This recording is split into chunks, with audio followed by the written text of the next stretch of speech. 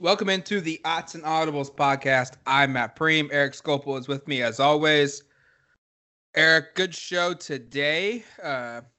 This Thursday, we are going to go into a deep dive with Jackson Gardner of CougFan.com of 24/7 Sports about the Washington State football game this weekend.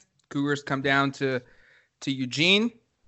7:30 kick on ABC at Autzen Stadium. Ducks looking to improve to 5-0 in conference play. Pretty remarkable run for them. Washington State is trying to salvage an 0-3 start. They won in conference play. They won their first Pac-12 game this past weekend against a Colorado team, looking to get number 2, looking to extend the win streak to against Oregon to 5, end Oregon's playoff hopes. Obviously, Oregon's trying to keep those alive. So we'll speak with Jackson just kind of about this Washington State team. But before we bring Jackson on, we probably need to address the breaking news that happened before we or after we recorded our Wednesday podcast. And that was Tuesday night, Brendan Schooler was put into the NCAA transfer portal. It was a pretty big shocker, right? I mean, I think there's a lot of guys on this list that we keep privately of, hey, this guy maybe could transfer. I don't know. I think Schooler was really far down that list of guys that, in our minds of potential transfer candidates. He was not near the top of that list. Not at all. And frankly, when I saw our colleague Kevin, who we should credit for breaking the story or for being one of the first people to report it, I was shocked by that news. The timing of it. We should start by saying this. The timing of it makes a lot of sense from a personal perspective for Brendan Schooler in terms of he transfers now. He can use 2019 as a redshirt year because he only played in 3 games. He could technically have played another week if you really wanted to. But I guess if you're considering transferring, I don't know why you postpone doing so. Right. It makes sense because he now has 1 more year of eligibility. He can transfer somewhere, play his final season somewhere else. Matt has a great story up on the site discussing kind of the details of the transfer and kind of why it makes sense from Schooler's perspective and kind of why, these new rules that have been implemented make it so a player like him can transfer and maybe should transfer. And so there's some makes sense there, but from a knee-jerk gut reaction, I was pretty floored by this decision. He's a guy who's been kind of that consummate team guy his whole time at Oregon. He's made contributions every single season, whether it's at safety as a freshman or eventually at wide receiver the last 2+ seasons. So didn't expect this to happen. I think this is a bummer of a deal in terms of this is a guy who we were expecting was going to, go through senior day festivities in about a month with his teammates before the Oregon State game. Instead, he's no longer practicing with the team from what we understand and is no longer part of the team and will not be taking part in that. And for a player who kind of gave a lot and who was a part of kind of that transition from the down years at the end of the Helfrich time to kind of the elevation to where the program is now, he's somebody that is going to be missed. And I think it's just selfish. I think if you're an Oregon fan or even if you're just in the media, like someone like myself, I think it's a bummer that he doesn't finish at Oregon. Now, in terms of what's the impact on the receiving position, I think the fact that he sought out a transfer at this stage of the year sort of tells the story. He was not somebody who was really going to factor into things very much. Now, he did have 2 catches. He had one on the opening drive against Washington that helped set up Spencer Webb's touchdown. I think the catch brought them down quite the 15-yard line. And so it's not like he wasn't playing at all, but he was clearly somebody who had kind of fallen behind some other players. So it makes sense. But again, I think just the through line for me is it's a bummer that it took place like this. Yeah, it's I have no blame to Brendan Schooler at all. And we don't know we don't know all the details yet. I mean, Cristobal, all he would say this week was he's elected to grad transfer to redshirt and that they support his decision and that they have to move on. That's all he would really say. I mean, he was asked a couple follow-up questions about it, and basically every answer was, we have to move on. And I think, in reality, and I think it's safe to assume, he's probably a little frustrated at how this played out.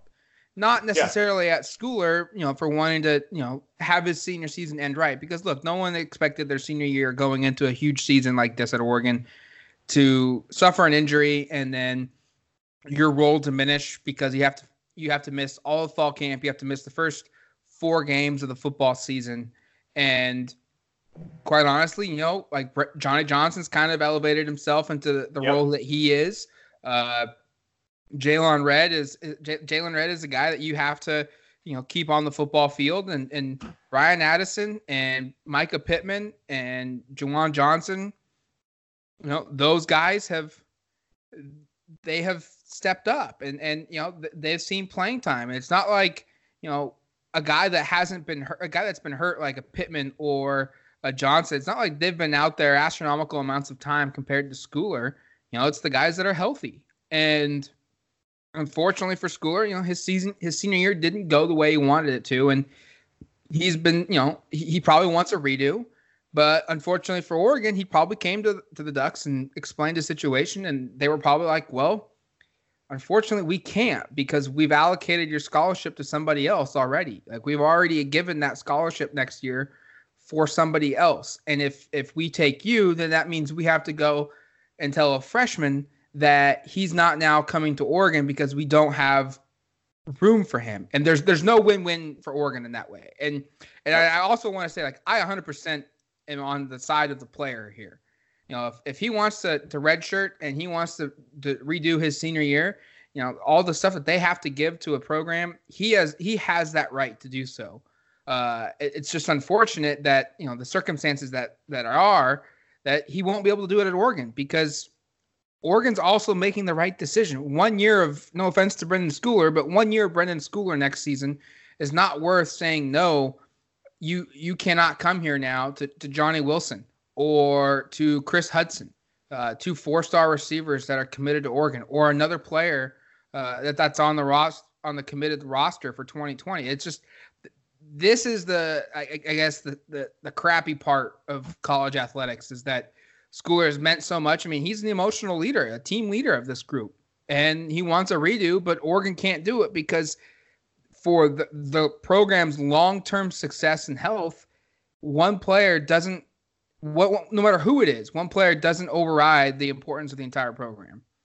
I guess just one last thought before we transition over to Jackson, but just from a personal perspective, this is a bummer because Brendan Schooler was one of my favorite guys to talk to on the team. Always handled himself well. Always was somebody I enjoyed speaking with. So just from a personal perspective, I hope it doesn't get lost. That he's a great young man who I think is going to do a lot of great things wherever he ends up. But just thought it was important to say that when it's kind of a weird deal being in this business sometimes, and we get to build relationships with players and coaches and stuff. And sometimes when a player leaves like this, or even seeing Jacob Breland, who's another guy I always love talking with, go down, or Cam McCormick, for the rest of the season, or in Breland's case, the rest of his career, it sort of stings just on a personal basis because you kind of miss those once or twice a week where you go talk about, the game with him or kind of whatever else is going on. And obviously Schooler's a player who means a lot to this program, but also to, well, there's a leaf blower, so that's going to maybe impact our audio here. But sorry, there's somebody doing some leaf blowing in front of my house, so that's unfortunate. But live podcasting, what are you going to do? But anyway, yeah, just last point. Just it's a bum deal for a lot of reasons. All right, let's bring in now our guest for this week's show, Jackson Gardner of CougFan.com. Jackson, thanks for coming on with us this week to help us dive into Washington State. My pleasure, guys. Thanks for having me. All right, so let's just kind of look at this Cougar team and program in a bigger scope here. Yeah. Washington State's been one of the better teams in the Pac-12 North over the last 3 or 4 seasons. And this year they've already lost 3 games in league play. They sit at the bottom of the North in the standings. I don't think really anyone was expecting that big of a drop off, if any, from the previous year. What just hasn't clicked for this year's team that did in previous years? Well, I think they're really starting to see the fall off of not having Alex Grinch as the defensive coordinator. And I know Tracy Claeys did a good job in 2018, but I think you still saw the rub off that Alex Grinch had, and 2018 was great, but 2019 it really slipped off, and the defense has really been the problem for WSU this year. The offense has been fantastic. Anthony Gordon has been great. I think he has about seven interceptions, so not bad, not great, but still, when you're leading the nation in passing attempts, 7 is not a bad number. But really, I think the struggles this year have started with the defense and just an inability to create turnovers, to do anything to let the air raid do what it does and outscore people. You can't let a Jaden Daniels at ASU go toe for toe and not force a turnover or anything like that. So I think that's probably a large reason why we've seen the fall off so far. It's sort of unusual, Jackson, to have a defensive coordinator resign mid-season, like you mentioned Clays did. And it makes sense given the fact that against UCLA, they gave up 67 points and then 38 to Utah, and then he took off after that. What have you kind of seen from this defense since then? Has there been market improvement? Are there things they're doing differently? Or kind of what's been the general vibe about, I think it's Rock Bellantoni. I'm reading that. Yeah. He's I think there were some fundamental disagreements. We've seen a couple players move positions. Skylar Thomas, who was their nickelback, he's moved over to strong safety. The former strong safety Daniel Isom has moved over to cornerback. You had a cornerback move into the nickel. So there's a lot of guys who seemed like they were not playing in their natural positions, that they were kind of moving people around to try and service depth needs. And now you kind of have people moving back to positions they played in junior college or positions they played in high school, or maybe they came to WSU and were originally playing that position. So getting back to something where you can be a little more reactive, play quicker, not have to think as much, is what I've heard from a lot of players, because that's really what we hear from them, just an ability to be playing faster, not having to think as much. And Mike Leach also reiterated that point of simplifying the defense. So I think that's what they've been trying to do. I don't know if we've necessarily seen that happen. I still hold out. I'm kind of, I wouldn't say skeptical, but I wouldn't say I'm optimistic about WSU's performance after Colorado, where they held them to 10 points and forced 3 interceptions. So it was positive to see that from a WSU perspective. But I don't know if doing that against Steven Montez is where we say, okay, they've really turned a corner here, because, obviously this week they're going to be facing some much different competition. I was going to, just to follow up on that, I was going to ask about that Colorado game. You mentioned a lot of the stats there in terms of forcing turnovers, that only allowing 10 points is a big improvement. Were there things that you saw there that I mean, obviously you say you don't think fundamentally it's a corner being turned, but were there things that you could be kind of optimistic about what's going to happen down the stretch here? I think so. Yeah. I think a little bit. I think probably some better consistency. The week prior with Arizona State, we saw WSU kind of really take life in the first quarter, the defense that is, and then just sort of flatline for the rest of the game.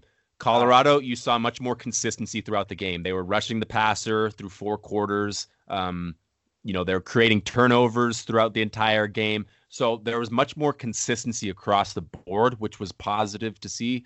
But again, I don't know if it's all put together, just because you go out and pick off, Steven Montez 3 times, and he's had, his struggles with taking care of the football this year. And so has Colorado in general. So, it's tough to say where they really are right now. But you certainly feel, in terms of what you get to feel like, you feel good, because it's been pretty poor, I believe, north of 140 points in 3 weeks. So, not ideal. Nope. No, not ideal. That's putting it lightly. Yeah. Here with Jackson Gardner of CougFan.com. Jackson, Washington State at quarterback with Mike Leach at the helm. Every year they're going to have one of the best quarterbacks from a statistical standpoint. I think Luke Falk and Gardner Minshew were guys that I think we're able to get away from, oh, he's just a system quarterback.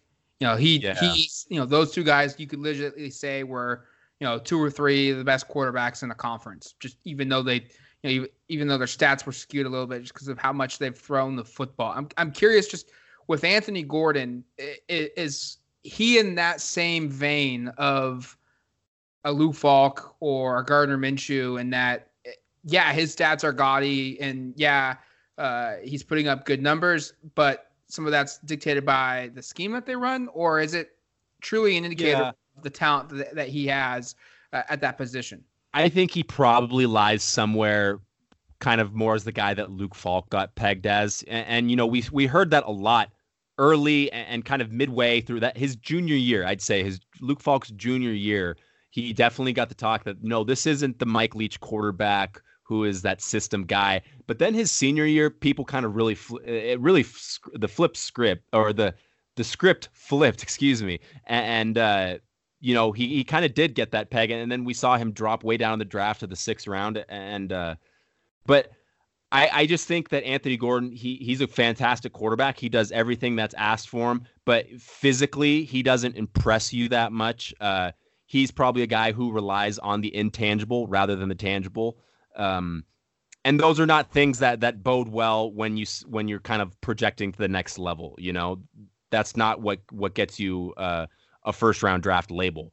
They want to see arm talent. They want to see the measurables, stuff like that. And I don't know if Anthony Gordon has that. I will say, oh no, what was that? Just go ahead. Okay. I will say, other than a moment here or there where he would like to have some moments back, he is a great decision maker. He does not put the ball in areas that are in risky situations. He takes care of the football for the most part. And so I think scouts who watch him closely will at least like that. With regards to the offense just in general in conference play, obviously when you play, once you enter conference play, I think it's pretty natural that your stats are going to go down a little bit just because of the increase in competition. There's no one on this planet that's going to blame the offense for losing to UCLA. They put up 63 points. There's no reason you can justify that they didn't do enough to win that game. What was the difference then against Utah when they just scored 13, and then ASU they scored 34, and that's kind of in that fringe area where you're like, hey, like this does not fall on the offense because they scored 34. You should be able to win. Is this offense was Utah just a 1-game issue, or was there some stuff in the ASU game too that they struggled with? I think, for both of those, that Utah and ASU games, they were without Brandon Arconato, who has been really a tremendous slot receiver for WSU this year, who's kind of replaced Kyle Sweet at that Y slot receiver. So that was certainly, they missed him, but I don't think that was necessarily the issue. I think really with Utah, you had a game that the momentum was clearly not with WSU for a second of that game. The defense was struggling mightily. And I think the offense lacked a lot of confidence in that game. And I mean, and then Utah is, a tremendous defense and a tremendous team overall. You know what you're going to get out of Utah. And I think they kind of just smacked them in the mouth a little bit, and they kind of curled up into a ball and didn't really fight back in that second half. And maybe that was a good lesson for them because we haven't really seen that. We certainly didn't see it at ASU. That was a pretty good game. A pretty solid performance from the offense throughout, although there were a couple 4th quarter drives where you really would have liked to seen, WSU go take that 2-score lead and then really kind of put that game away. It just didn't happen. Or, get the stop to let that happen. But I think really the offense has not been the issue at all. Maybe they've been missing a guy here or a guy there. But it's really, if they can get this defense to work out and just get some sort of stop from the defense and be able to force some sort of turnovers, then the offense will usually do its part. You mentioned missing a guy here and there, injuries in the past. What is the injury update right now? Are there guys that are questionable for this game that we should know about? Are there players that have already been ruled out? I mean, actually, this is. Report? I would say that WSU is as healthy as they've been. They haven't had Jameer Calvin for the entire season, who is another slot receiver who they really like. But just getting Brandon Arconato back. And then line's healthy. They were without their fullback for a little while. Fullback, they have a fullback. They use him. Well, he's built like a fullback. I'll say they just got him back. His name's Clay Markoff. You won't see him too much. He may get a handoff or two, but not a game changer, I should say. But I mean, I would say the Cougs are remarkably healthy coming into this week. They are not without too many on the offensive side. Speaking with Jackson Gardner of CougFan.com. We're going to take a quick break. We'll be right back on the Odds and Audibles podcast. All right, welcome back to the Odds and Audibles podcast. I'm Matt Prehm. Eric Skopil is with me as always. And this week we have Jackson Gardner on of CougFan.com, part of 247sports.com. Getting you ready to go for this Washington State-Oregon football game. Kickoff 7:30 on ESPN Saturday night from Autzen Stadium. Jackson, Washington State always has really good wide receivers, and they usually have more than two or three.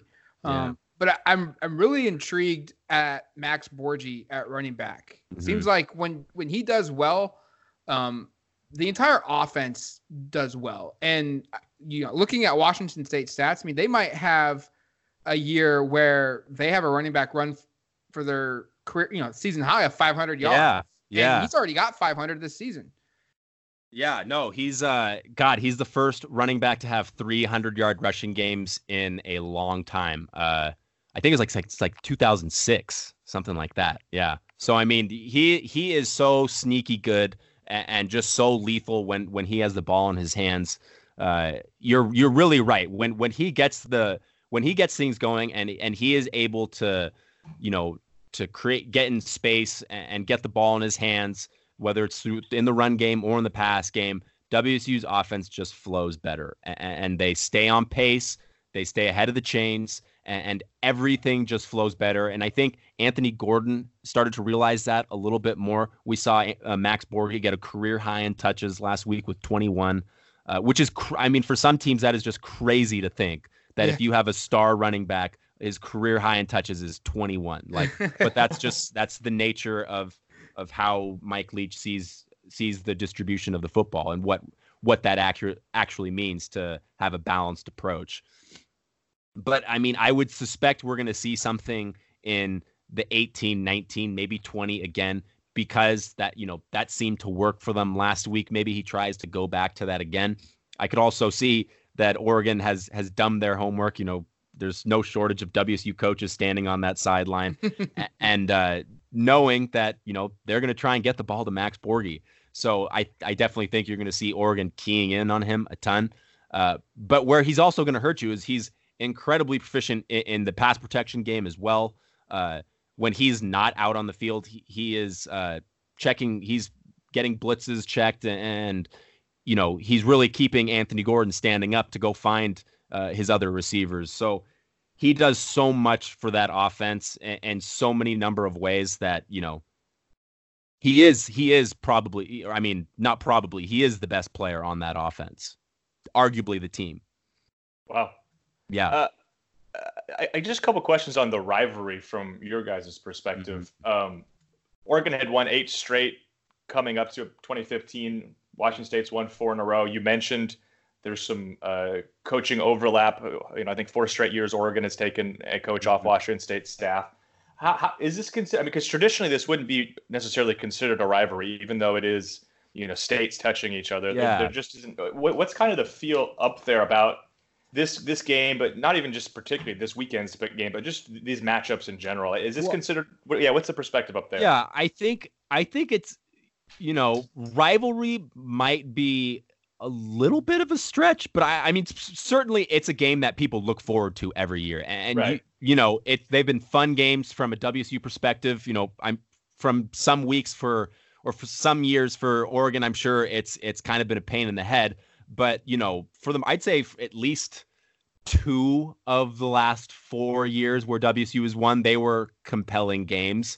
And particularly last year, having that being the college game day coming to Pullman, which was such a big deal for the Pullman community, and having it, playing Oregon in that game and beating them, that kind of left a lasting, kind of fingerprint on the Oregon WSU matchup. But I also think just because, just the status of the schools that, Oregon, I always like to refer to Star Wars where Oregon is the empire, like that. There's Darth Vader. They have the money, they have everything, and WSU, they are the rebels. They are the ragtag group of misfits. So, that's how WSU really sees this game, that, we have every reason, everything should suggest that we should lose this game, but yet we keep winning it. So I think people are really enjoying it right now. But I mean, in terms of animosity, I have a brother who is on the University of Washington coaching staff, and it's nowhere near what it is like for University of Washington, Oregon. But I do think people really look forward to this game. You say, go ahead. Go ahead, Eric. Oh, I was just going to say, just to follow up on that, you say people always look forward to these matchups, and I think that's not necessarily the case on Oregon's side, because like you said, Washington State's got the better of them. Is there a lot of optimism, both internally, but then also just from like the fans in the community, that the streak can get to 5, which I think would be the best win streak in Washington State history over Oregon?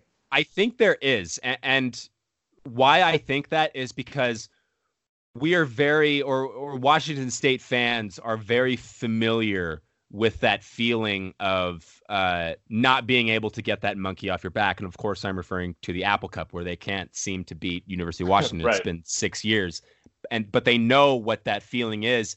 And when you go into a game thinking, kind of applying that hype and saying, we gotta beat them. We've never beat them. You're subconsciously constantly reinforcing the idea that you've never beat them ever. And it almost hurts you more than it helps you. So I think there is kind of an optimism from WSU side that Oregon is experiencing exactly what they experience on Apple Cup week. So I think that gives a lot of people hope. I mean, personally, I'm pretty skeptical. I think this Oregon team is mature enough. I don't think they're going to let some of the mistakes that hurt them in years past hurt them again. I think Justin Herbert's going to take care of the football that he hasn't seemed to be able to do that in years past when he plays Washington State.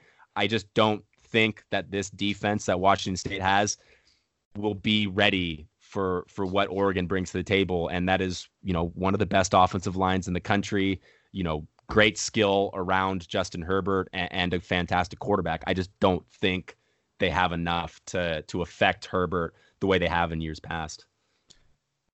Looking at this game,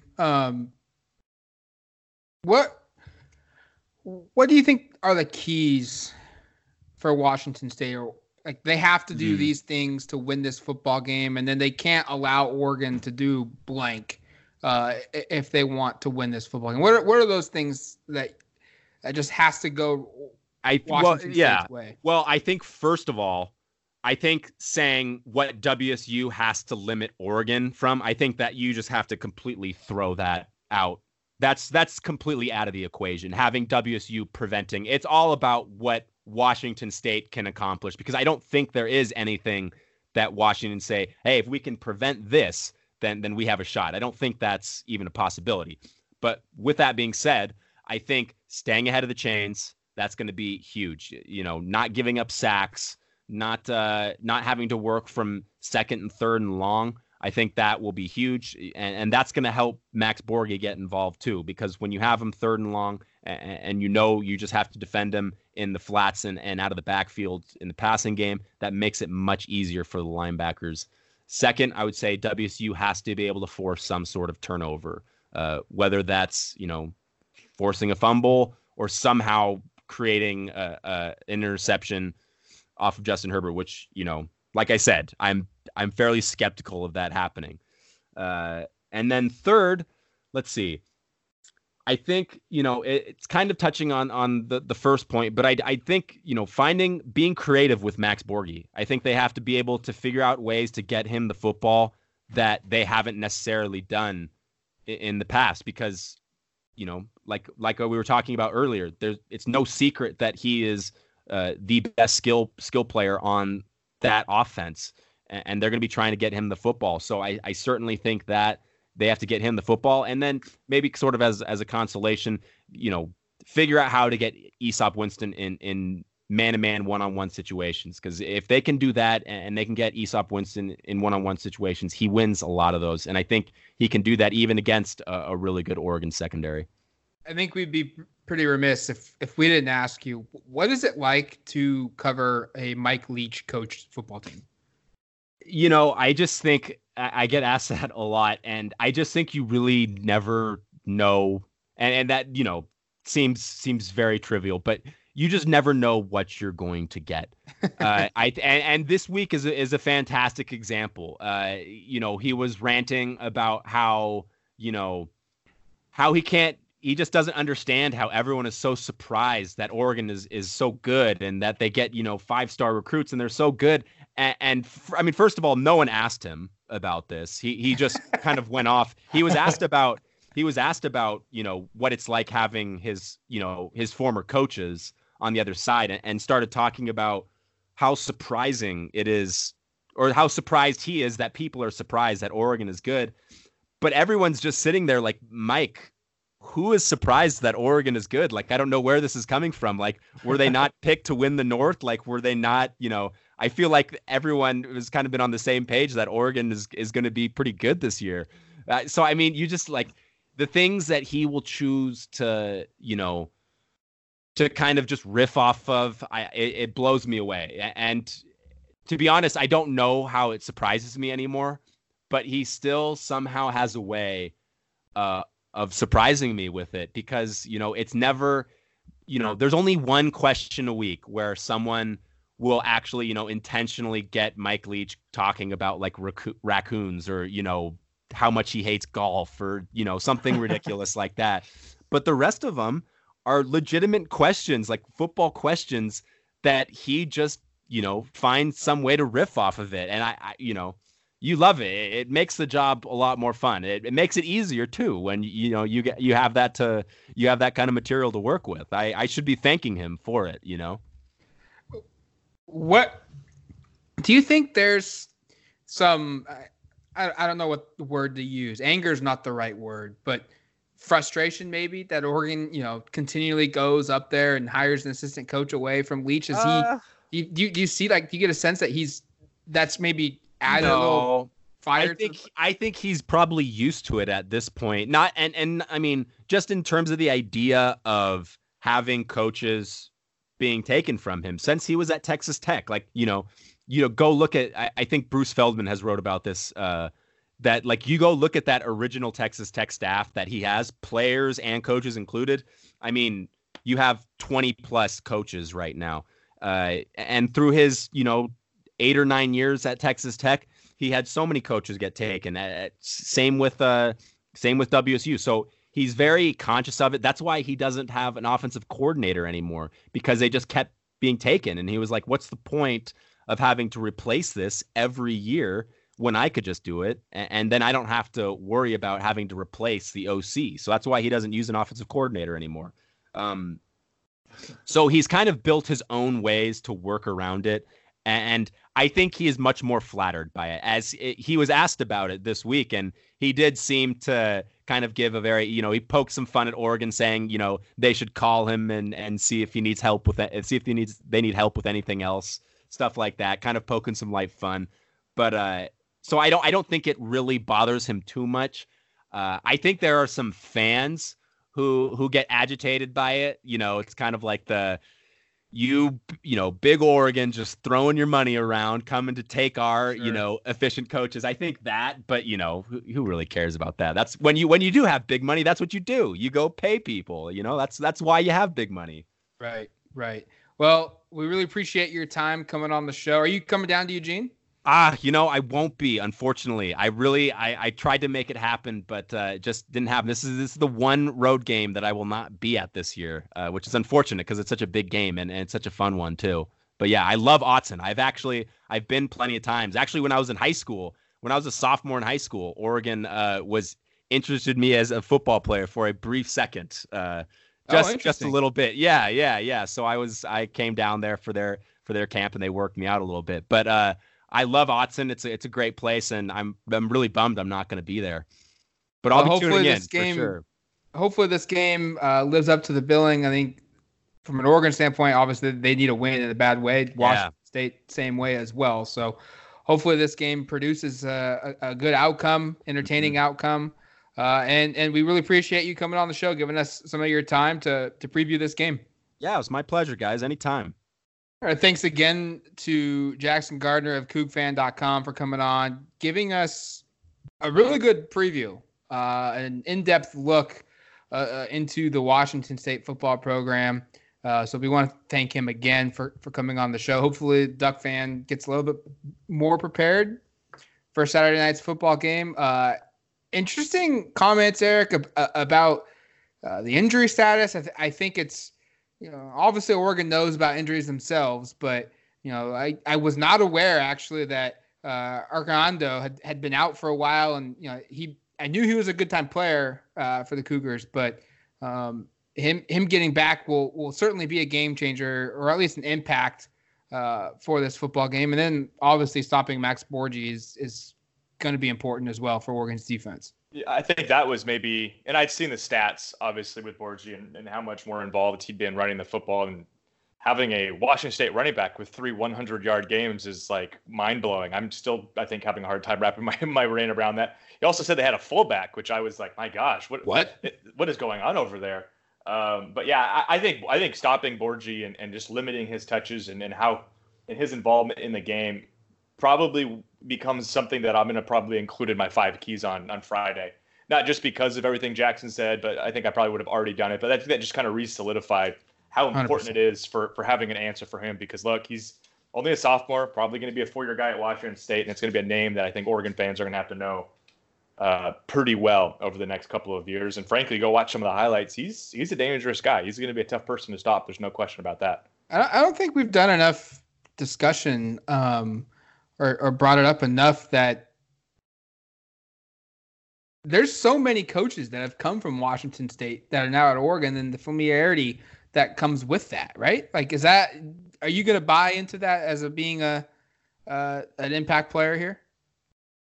Well, I think Avalos was asked about, because they've added Ken Wilson and Joe Salavea and also Jim Mastro, but obviously that's an offensive coach. But Avalos was asked specifically about Wilson and Salavea and how that might impact them. Is that a big game changer? Is that a positive? And he said, yeah, maybe. But he also said, Washington State's changed a lot of its offensive staff too. So there's been changes there. Certainly it doesn't hurt. And we should say, I don't think even if there are changes to the staff at Washington State, that offense isn't going to look too much different. You know what I mean? Like they kind of are what they are. And maybe they involve the running back more, like the podcast, like it sounds like what Jackson said. But I think at the same time, this is still Mike Leach. You know what he's going to do. And I think one of the things with Mike Leach is, like, I think everybody kind of knows how he's going to attack a defense anyway. And it's kind of like, go out and figure out a way to stop it. So I don't even know necessarily if just like having staff members that are more familiar with what he's done is a huge game changer, just because, look, like, I think going into every season, you're pretty aware of how he's going to approach things, and kind of the method to his madness is doesn't really seem to change too much from season to season. So certainly it doesn't hurt to have people with familiarity there and kind of understanding what kind of a coach he is. Maybe, when he might take a gamble here and there, those kind of things. I don't necessarily know if it's something that is a huge game changer. And who knows? Maybe I'm wrong. And maybe after the game, and Avalos and Cristobal will all say Ken Wilson played a huge role this week in doing it. Maybe I'm just naive in it, but my sense is that it's not going to be like one of these like massive game changers. Sure. And also Mike Leach basically being the offensive coordinator. That was interesting. Yeah, and how they've been able to kind of handle that. I mean, that explains a lot. And I think you have to credit Washington State some of their offensive success to the fact that their head coach is the guy that's running the offense. I mean, obviously Cristobal's running Oregon's offense and whatnot, but he has some other people that have inputs into it, and basically Leach is the guy that's making the suggestions and making the final decisions on what's happening with the offense. I think that's another just interesting wrinkle into this football game as well. I will be interested to see Oregon's defense in general. I think Jackson's right to a certain regard in terms of like this game is going to be won when Washington State has the football. I think Oregon's offense, and you just look at the statistics for Washington State's defense. This is maybe the worst defense Oregon has faced all season. Like Oregon's faced, maybe it kind of gets lost in here, but Oregon faced like 3 really good defenses in its first 4 conference games. Yep. Stanford, Cal, Washington, all really good defense. Colorado, not very good. And you saw what Oregon did to them. Washington State's defense, at least statistically, is in the same kind of range as Colorado. In fact, they're worse in quite a few categories. This should be a game where Oregon scores, and I know we're going to get more to our predictions and that kind of thing down the line, but just worth mentioning, I think Oregon's going to find some success offensively. I think they're going to score some points. I agree with Jackson, though. It comes down to, can Oregon stop Washington State's offense? Can they find ways to manufacture pressure? Can they stop that pass attack? Can they stop a run attack that's getting a little bit better? To me, that's where the game's going to be decided. Again, we'll talk more in depth later in the week, but I think talking with Jackson and again looking through the numbers more, it becomes pretty clear that this game comes down to Washington State on offense, Oregon on defense, and whoever wins more of those battles is probably going to be the one that wins the game. Yeah, like Eric said, we'll have a full preview on Friday, but just real quick, one stat to throw at you that goes in line with what Eric says. Washington State leads the conference in passing yards and from an offensive standpoint, and Oregon's defense is number 1 against the pass in games played this season. And then you look at a standpoint of running the football, Washington State's 10th in the league in stopping the run. They've allowed over 1,200 yards of total offense. They're just about 100 yards worse than what Washington is. So I think I think this, like you're right, the game boils down to the yin and the yang of Washington State's passing attack against Oregon's passing defense. But another storyline is going to be if Oregon can run the football and kind of shrink the game a little bit, not more so because they're afraid of Washington State getting the football, but just that eliminates their best strength, their offense of being on the football field if you can run the ball. Let's go back to Brendan Schooler real quick here. Yeah. How does, in your mind, this impact Oregon this season, and who does it impact the most, you think? I think special teams is maybe where I'll start. This is a guy who was a special teams first team all conference guy the last 2 years, right? And you remember they used to give out that big like wrestling belt. Maybe that wasn't Ortega for that season, but I just remember him always having that belt when they would come onto the field because he was so dynamic there. And I don't want to like eliminate his receiving contributions because I don't think that's fair either, because he is a guy who's even this season in limited opportunity has proven to be somewhat valuable there. But I really think in terms of somebody in kick coverage and punt coverage, he is very, very valuable in terms of getting down the field and making plays. And I don't know if I won't say Oregon doesn't have those guys, because I think, frankly, Steve Stevens has been great in that area. Brady Breeze has made plays. David Davis has made some big plays there. Hockey Woods has too. So they've got guys who can do it. But Schooler was just such a high caliber guy. And, if you force a fumble on a kickoff, that can flip a game. And having a guy like that who's capable of doing that is critical. And then in terms of, I guess, just the offensive side of things, I don't know if this is like, maybe I'm overlooking Schooler's involvement, but I don't necessarily know if this is a huge thing. Like, Herbert's had some pretty good passing games the last 3 games with Schooler back, and Schooler was kind of limited in his involvement. I don't know if he was somebody who was going to have a 5-catch, 80-yard game this season. I just think maybe there's better guys on this roster. He's been passed up. Exactly. And that's kind of the way to say it. I think he kind of got passed up. And so from just an offensive side perspective, like, I think you could point to playing time for why he decided to transfer. And I think that should probably give you a pretty clear indication, at least from where I'm sitting, that at least from an offensive perspective, I don't think this is a massive blow. I think they've still got the guys to do it. I think you're going to see an even larger role for Micah Pittman going forward. We saw that kind of what he can do in the open field against Washington. I think Brian Addison continues to be a very good blocker. We'll probably see both of those guys get a little bit more of an uptick. And then Jawan Johnson's the other one, right? I mean, he didn't have a catch against Washington. He'd had 2 against Colorado, also dropped one that would have gone for 6. But I think there's going to be a time this season where he becomes pretty valuable. And I still think that's somewhere on the horizon. Maybe that's this week against Washington State. Who knows? It's going to do it for us on the Odds and Audibles podcast. We really appreciate you guys continuing to listen to this. The downloads, the listens, they continue to go up month after month, week after week, day after day. So we thank you for that. We thank Jackson Gardner from CougFan.com for coming on the show as well for today's preview of the Washington State Cougars.